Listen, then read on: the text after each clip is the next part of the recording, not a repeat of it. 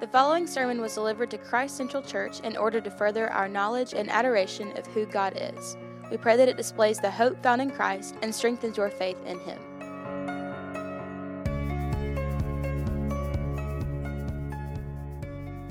King Herod heard of it, for Jesus' name had become known.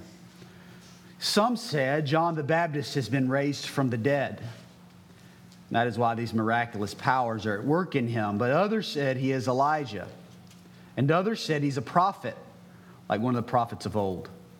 But when Herod heard of it, he said, John, whom I beheaded, has been raised.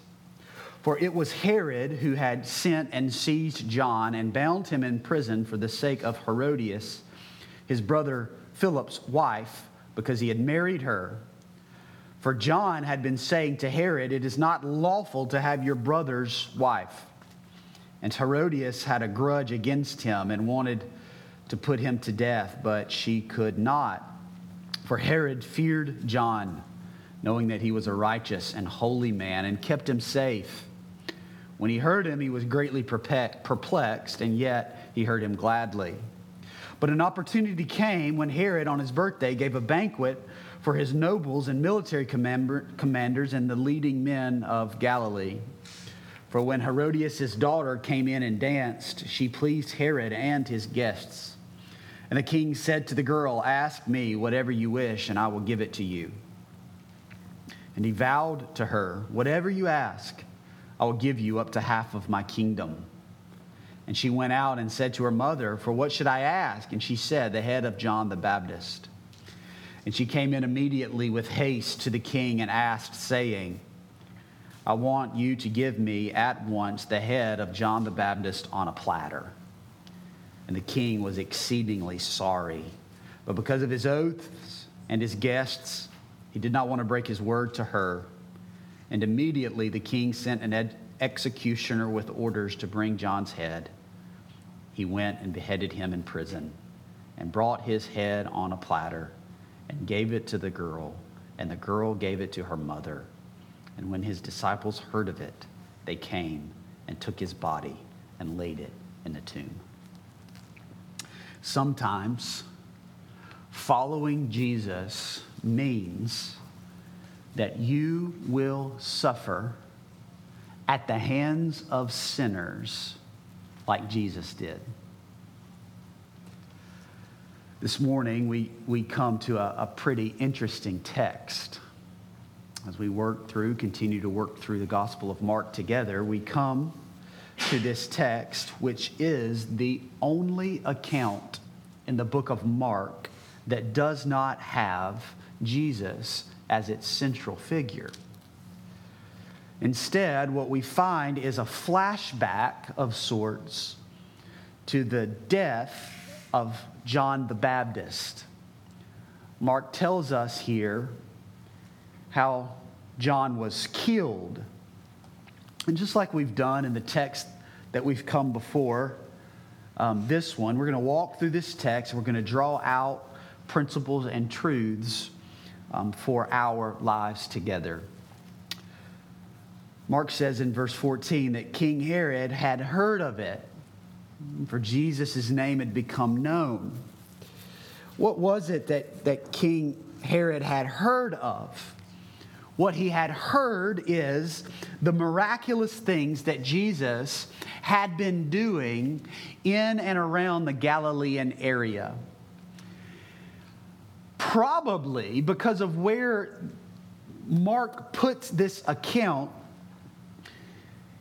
King Herod had heard of it because word had begun to spread even faster, because the ministry of Jesus and the impact of Jesus had now been multiplied 12 times over through the sending out of his disciples.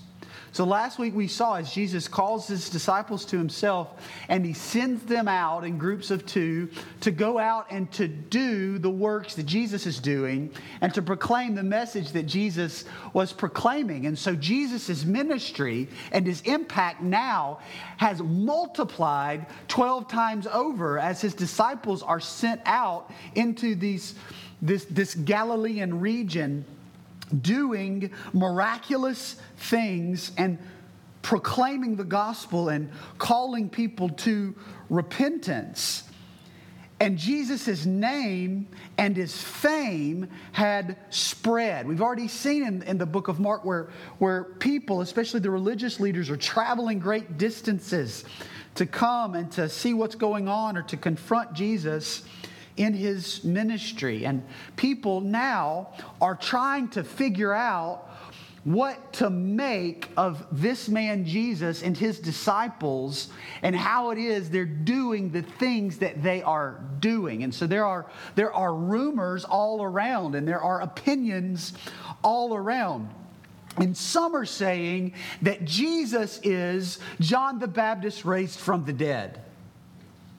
And that's why he can do these things that he's doing. Now, understand, John the Baptist, the forerunner of Jesus, roughly the same age of Jesus, but ministry had begun before Jesus.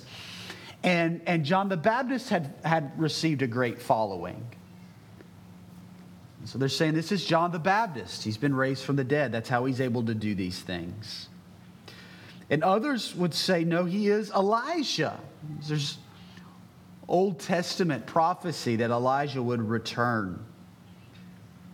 And others said, no, he's a prophet like the prophets of old. So there's opinions and there's rumors circling all around as people try to figure out exactly how it is that Jesus is able to do the things that he is doing. And Mark tells us that when Herod hears of what Jesus is doing, he has but one opinion, and that is John, whom I beheaded, has been raised from the dead. This is the worst possible scenario for Herod. Because a man, a righteous man, who he had killed under unrighteous circumstances has been raised from the dead. This is Herod's greatest dread. We'll talk about Herod in just a second because you got to understand some of the backgrounds here. But one thing you must understand about the Herods is that they are zealous for power and incredibly paranoid and are willing to do anything it takes to hold on to power. And so if that is you and you had a man killed and that man has come back to life, you're pretty scared. You're pretty scared. This is Herod's opinion. So who is this Herod? Well, it can get pretty confusing because there are a lot of Herods in the Bible. This Herod in Mark 6 is a man named Herod Antipas. And he is the son of Herod the Great. Herod the Great was the person who was in charge of all of Israel during Jesus' birth. Understand that the entire region and all of Israel is under Roman control and occupation. And the Roman government has given the territory over to these leaders to lead and govern those certain areas. Remember, Rome is covering most of the known world, and there's no way for the Caesar to exercise control over all of those territories that they would own. So they would set up different territories and set up different leaders over those territories.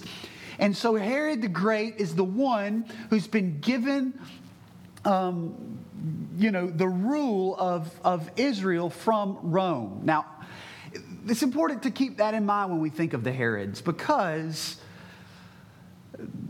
their power's not even theirs. It's given to them. And because it's been given to them, it can be taken away from them, and they're zealous to keep it. Well, Herod the Great ruled for 30 years over Israel. And during his life, he had 10 wives. And having 10 wives means that there was a whole lot of little Herods running around. And that's what they were named. Not all of them, some Philip, two sons named Philip, but multiple Herods, and it can be confusing as to who is who and those things. So this Herod the Great, who is Herod Antipas's father, was the Herod that had all of the male infants killed when Jesus was born, because he had heard a king had been born and he was afraid that he would lose his power. And so his response to that and fear and pride and sin is to have all of the male infants killed. Herod the Great was an evil, evil man. And it seems that the apple doesn't fall too far from the tree. At the death of Herod the Great, his kingdom was split into 4 parts. And a tetrarch was set over each of those 4 parts. Tetrarch meaning 1/4. And so Herod Antipas is a tetrarch who was given a quarter, 1/4 of Herod the Great's land that he had that was divided upon his death. And specifically, he has this area of Galilee. So Herod Antipas, son of Herod the Great. So why is it that Herod Antipas had John the Baptist killed? Well, this is some Jerry Springer stuff. This is a soap opera. Mark tells us, for it was Herod who had sent and seized John and bound him in prison for the sake of Herodias, his brother Philip's wife, because he had married her.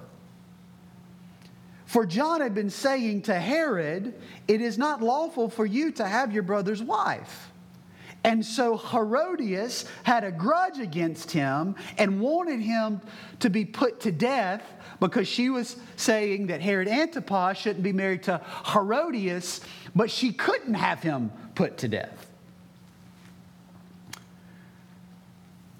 All right, we'll try to make sense of this the best that we can. Herod Antipas was married not to Herodias, but to the daughter of the king of a nearby region, the king of Aretas. But he ends up leaving her to marry the wife of his brother Philip. He had 2 brothers named Philip. This brother named Philip was not a tetrarch. He did not have a rule. He did not have authority or power like Herod Antipas did. History says he actually lived in Rome and was probably respected, but not necessarily a very powerful man. Well, Herodias is married to Philip. Now, why would she be named Herodias? Because she was the daughter of one of Herod the Great's other sons. So Herodias is married to her uncle, and she leaves her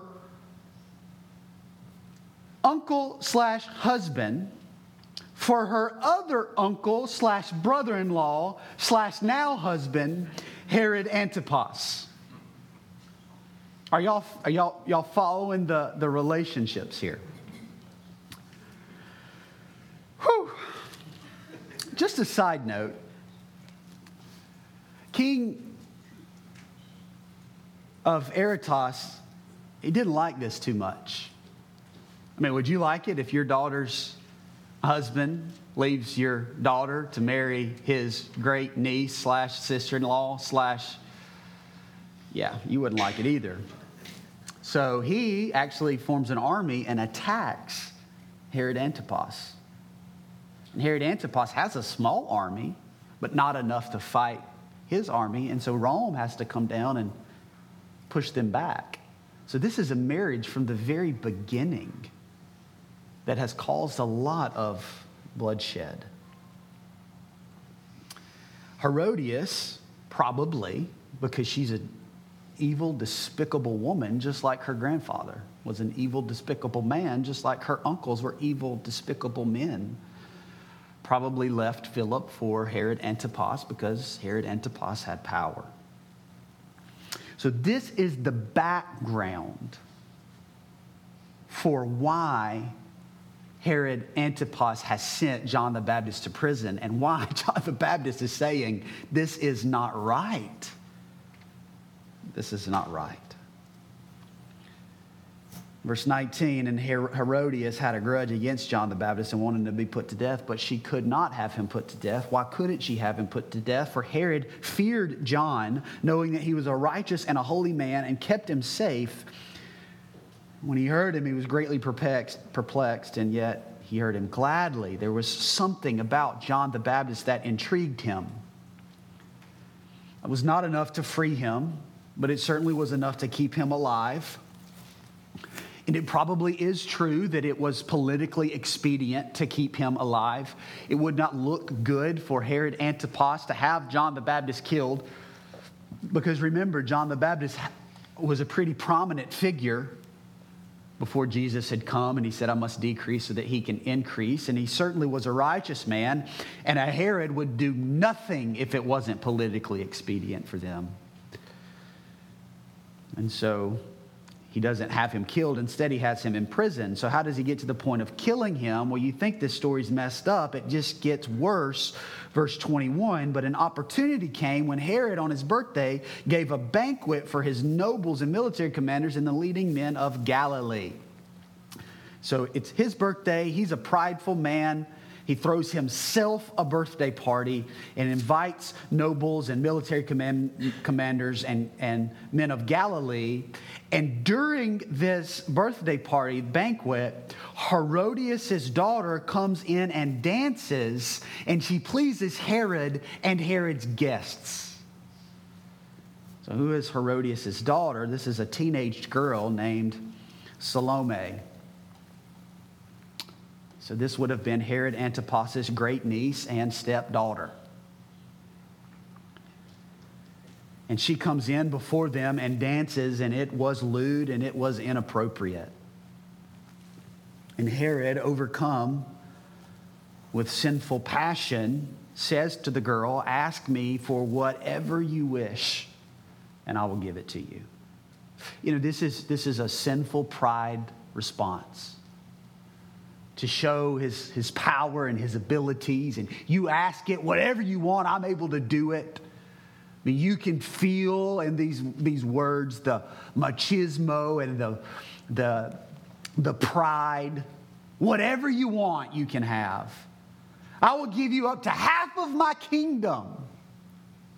And the reality is, it's not even his kingdom to give. It's been given to him. And so she's a teenage girl. She doesn't know what to do. She goes out and she asks her mother, what should I ask?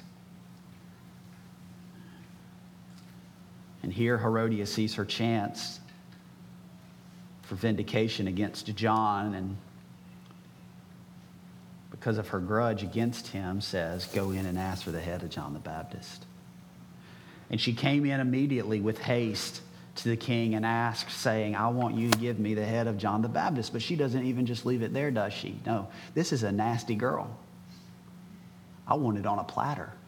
She adds that. Herodias didn't ask that. She adds that. I want the head of John the Baptist on a platter. They are all nasty in this family. Mark tells us that the king, he wasn't a king, he just fancied himself as a king. The king was exceedingly sorry. But because of his oaths and his guests, he did not want to break his word to her. Now, you can read that and think, well, the scriptures say, keep your word. Let your yes be yes and your no be no. And so, good for Herod for keeping his word.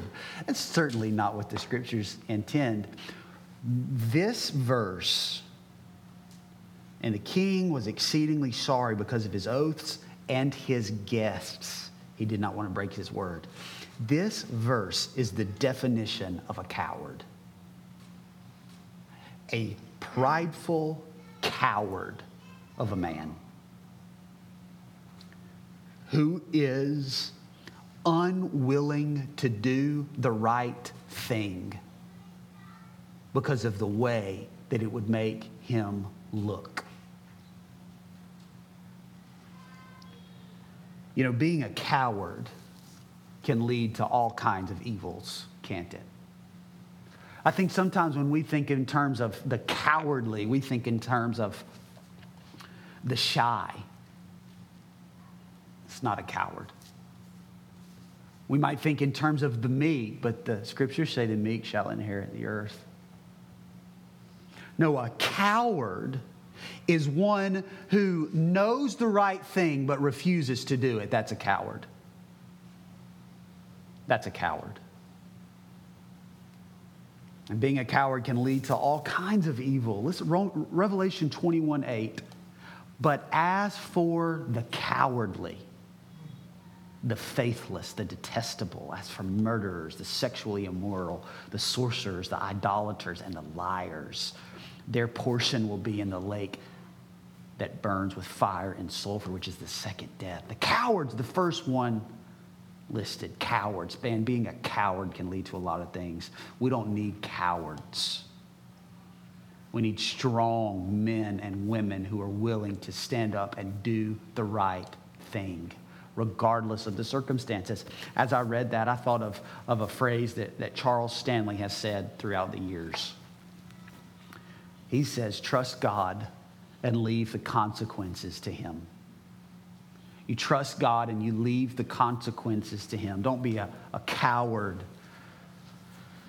like Herod. And immediately, because of this, verse 27, the king sent an executioner with orders to bring John's head. And he went and he beheaded him in the prison and brought his head on a platter and gave it to the girl. And the girl gave it to her mother. And when his disciples heard of it, they came and they took his body. They laid it in a tomb.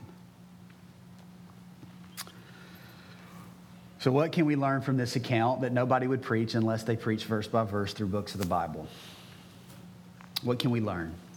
Well, I think we can learn some things if we look at these two main characters, Herod and John the Baptist.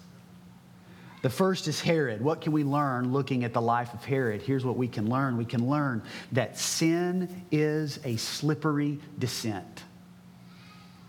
Sin is a slippery descent.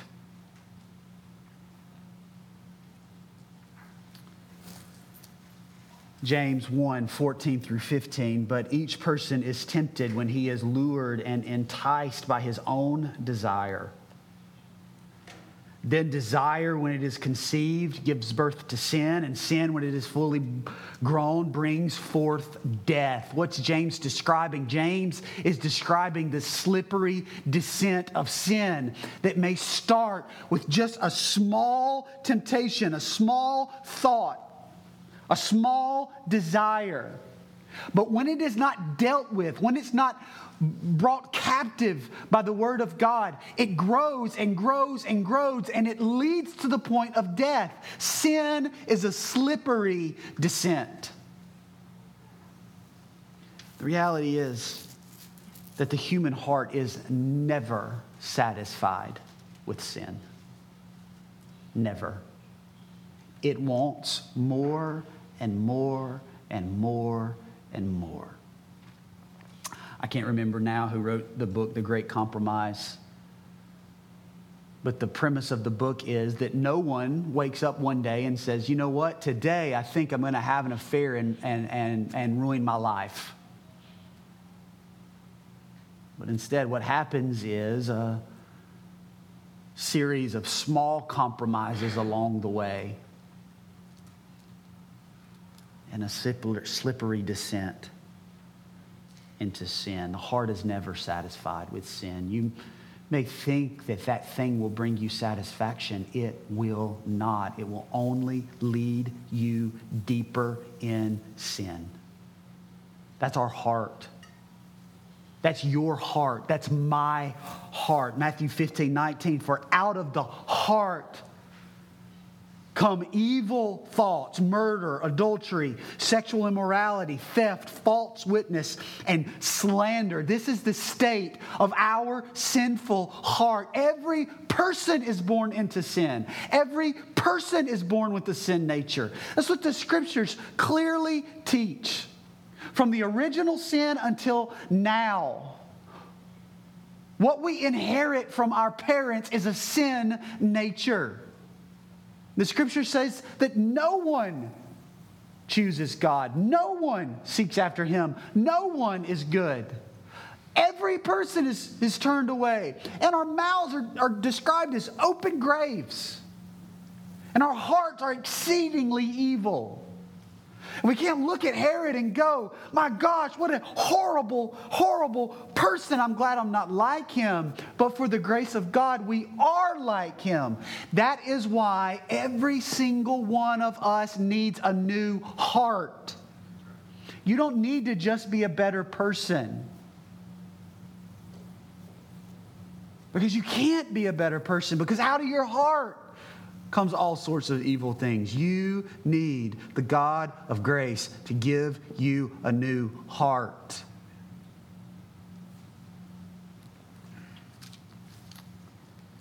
What sin we see in the heart of Herod?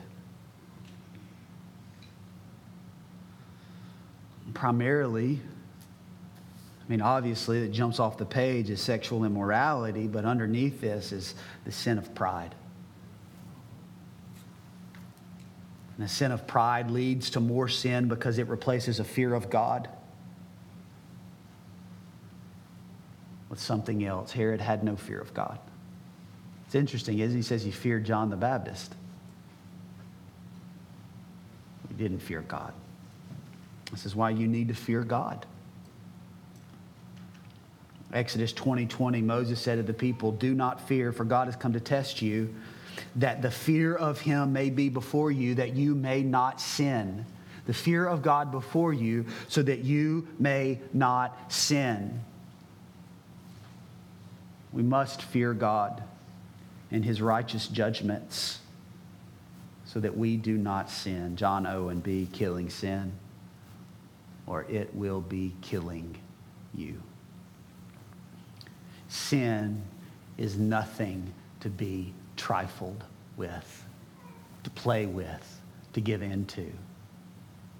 What may start as only a small thing will grow and grow and grow and grow and grow if we do not take it captive to the Word of God and repent from it. And I'm also struck in this as a dad of the generational sin. Herod the Great, Herod Antipas, Herodias, Salome. What was that? 4 generations? 4 generations in this one story, all the same family of wicked hearts. Wicked hearts. And I hope my kids see in me a new heart. A heart that fears the Lord.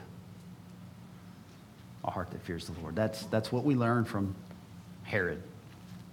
We also learn, don't marry your niece. But we're not in Mississippi, so that didn't apply. I'm just kidding.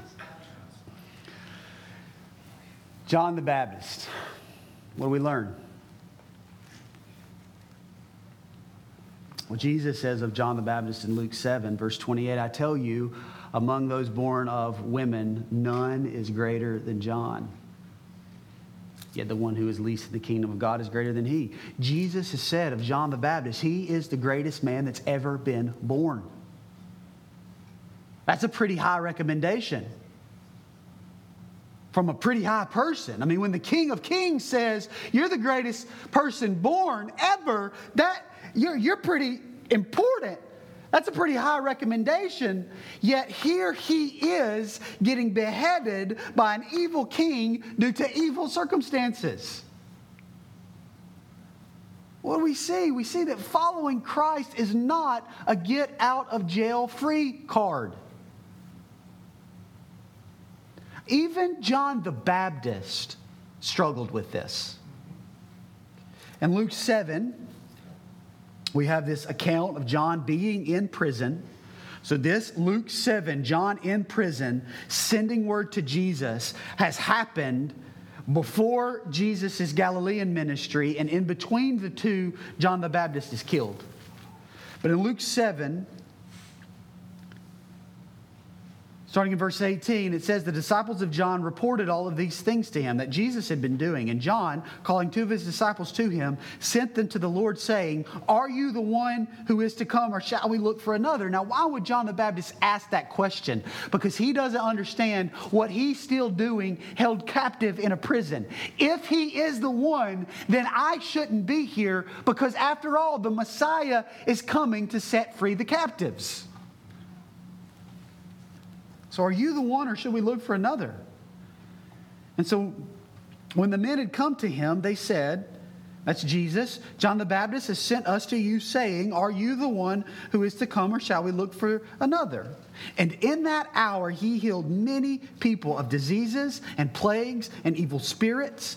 And on many who were blind he bestowed sight. And he answered him, go and tell John what you have seen and heard. The blind receive their sight, the lame walk, lepers are cleansed, the deaf hear, the dead are raised, the poor have good news preached to them. And blessed is the one who's not offended by me. Did you notice what Jesus didn't say? And the captives are freed. What he says is, blessed is the one who is not offended by me. Blessed are you, John, if you're not offended by the fact that I'm not getting you out. In that same text is where Jesus says, there's none greater than John. Here's the question for me. If John the Baptist, the last of the Old Testament prophets, a miraculous birth, the one who was sent to be the pre-runner for Jesus Christ, if he is suffering and dying at the hands of evil, then why do we expect anything differently? Sometimes following Jesus means that you will suffer like Jesus did at the hands of sinners. That we will suffer unjustly at the hands of sinners. That's how Jesus suffered unjustly at the hands of sinners. That's how John the Baptist has suffered unjustly at the hands of sinners. Following Jesus is not a get out of jail free card. It does not mean that everything in your life will be easy. It does not mean that you will be blessed and highly favored. And that means you will live in a nice house and drive a nice car and have well-behaved children and a spouse who adores you. It does not mean those things. Following Jesus means suffering like Jesus did. And Mark puts this story here as if to say, there will be a cost at following Jesus. I know he sent his disciples out and they're doing amazing things and he's doing amazing things, but following Jesus is costly. And that's why Jesus calls us to count the costs. No man sets out to build and doesn't count the cost. So the question for us as we read this story is, are you willing? Are you willing to suffer unjustly at the hands of sinners for the sake of Jesus' name? Because he suffered unjustly at the hands of sinners for your sake And he calls us to do the same. Be killing sin, or it will be killing you. Trust God. Leave the consequences up to him. Count the cost. And be willing to suffer. Jesus, these are hard words. This is a hard text that reveals to us clearly that following you is costly. It may cost us money. It may cost us reputations. It may cost us jobs. It may cost us friends. It may cost us our very lives. Father, I hope this morning that we would be reminded that whatever the cost, it pales in comparison to the reward. And the reward is not only a mansion in the sky, but the reward is you, Jesus. You are our great reward. So would we live for you? Would we eagerly await your return? In Jesus' name we pray. Amen. Thank you for listening to this Christ Central Church sermon series. To find our gathering location and more sermons, visit christcentralchurch.net.